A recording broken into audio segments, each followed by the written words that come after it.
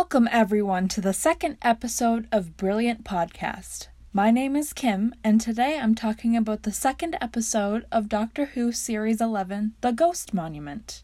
I do want to give my general disclaimer again that this podcast will definitely contain spoilers as I'll be discussing the plot details from this episode.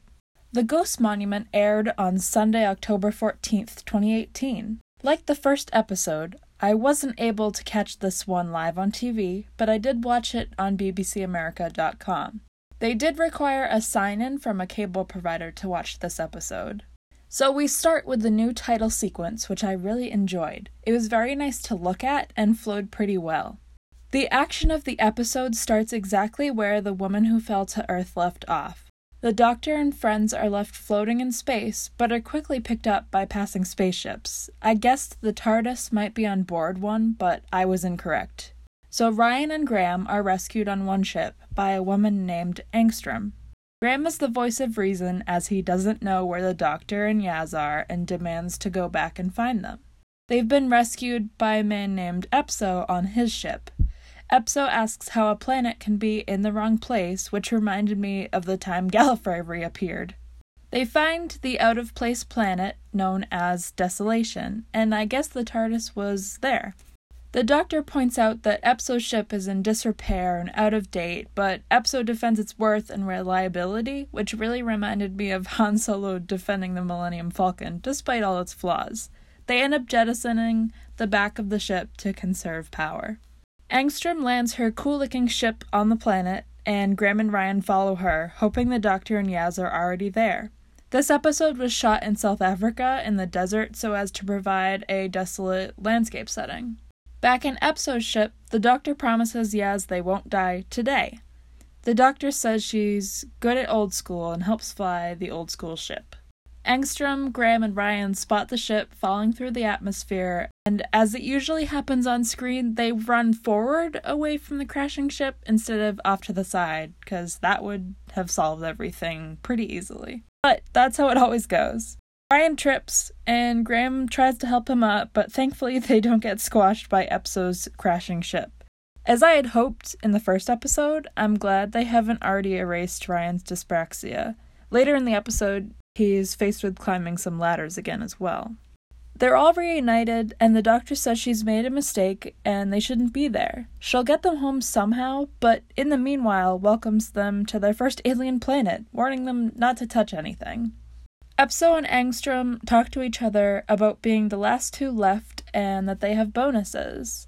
An alarm sounds and everyone goes walking through the desert to a tent. To cover the plot hole of everyone being able to understand each other in space, since the Doctor's new friends haven't been in the TARDIS yet, it turns out when they were rescued and they were put in medical pods, they had implants placed in the back of their necks that act as universal translators. I didn't even think of this issue before they brought it up, but then again, we don't learn that Epso and Angstrom aren't human until after. They haven't even heard of Earth or humans before, but they do look very humanoid, but so does the Doctor. They all go inside the tent and talk to a man named Elin, who is being beamed in as a hologram from a very long way away. It is revealed that Epso and Angstrom are the final two contestants in a race, and the winner will receive a very large sum of money as their prize. The winner of the race gets the prize money and gets off the planet, but the loser has to stay behind. They just get left on the planet Desolation.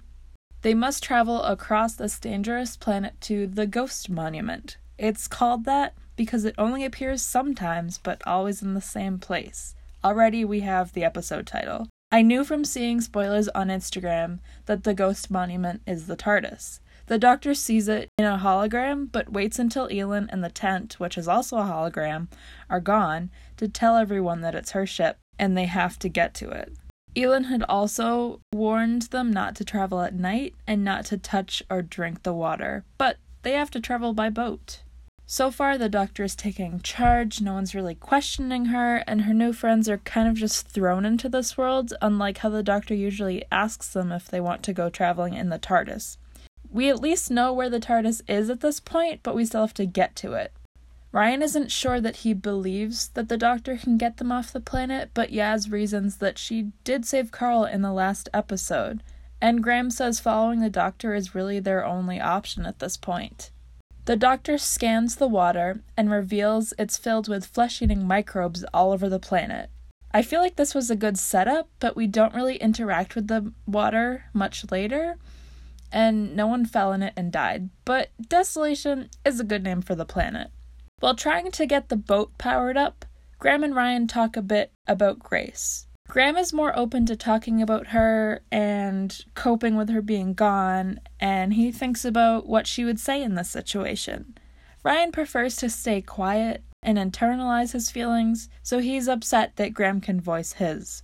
The doctor says the planet doesn't make sense because besides them and the microbes in the water, the planet has no other life. But there are ruins of old settlements. Everything kind of goes south when they enter the ruins. Angstrom and Epso go in separate from each other, and the doctor and friends stick together. They're all faced with sniper robots, which activate after Epso shoots one, and he's hit as well. The doctor finds one disabled robot in the shooting range they walk into inside, and Ryan takes the gun from it, doesn't listen to the doctor about how guns are bad, she reasons that they never work. So Ryan goes outside and he shoots a bunch of them like he's in a video game, but they reactivate, so he has to go run back inside for cover and realizes the doctor was right. Of course she was. The doctor, Graham, Yaz, and Ryan meet back up with Angstrom and Epso. She sonics their tracker, finds a hatch, and they all climb down it. It takes Ryan a bit longer, so Yaz waits for him at the bottom. The hatch leads to tunnels that will lead them to the TARDIS faster. The doctor finds a big locked door which she sonics open, and it looks like a lab or an abandoned medical bay. I guess there was some type of zombie-like disease that happened to the planet's inhabitants because Elin warned them not to travel at night. Then the doctor reads some symbols written on the floor, which the others can't read because they don't have the TARDIS auto-translating, and yet they have those implants, so maybe they just work on audio. That part was a little bit weird. The only other time I can think of off the top of my head where the TARDIS doesn't auto-translate writing is when River carved Hello Sweetie on the side of a cliff at the beginning of time or something like that. The writing reveals that scientists were forced to create weapons and creatures to be used to kill people, and this is what destroyed the planet. The Stenza are the ones forcing them. Sim Shah was the Stenza. Graham says the Stenza are the reason his wife died, and Angstrom says they caused her wife to die too. The Stenza took over her home planet, and her family are all on the run or in hiding. So, my roommate was right when we watched the first episode. Maybe the Stenza are the enemy of the season. Epso gets attacked because he went off by himself to take a nap. The doctor tries to sonic, and Angstrom ends up cutting back what looks like sentient fabric strips or a shroud, attempting to smother Epso. Then, everyone has to get out because the sniper bots have shut down the oxygen in the tunnels. Their only option is to climb another ladder outside up into the middle of acetylene fields. Ryan hesitates again, and the doctor gives him a little pep talk and tells him to think about facts about acetylene while he climbs. They get outside and they can breathe fine, but it just smells like garlic.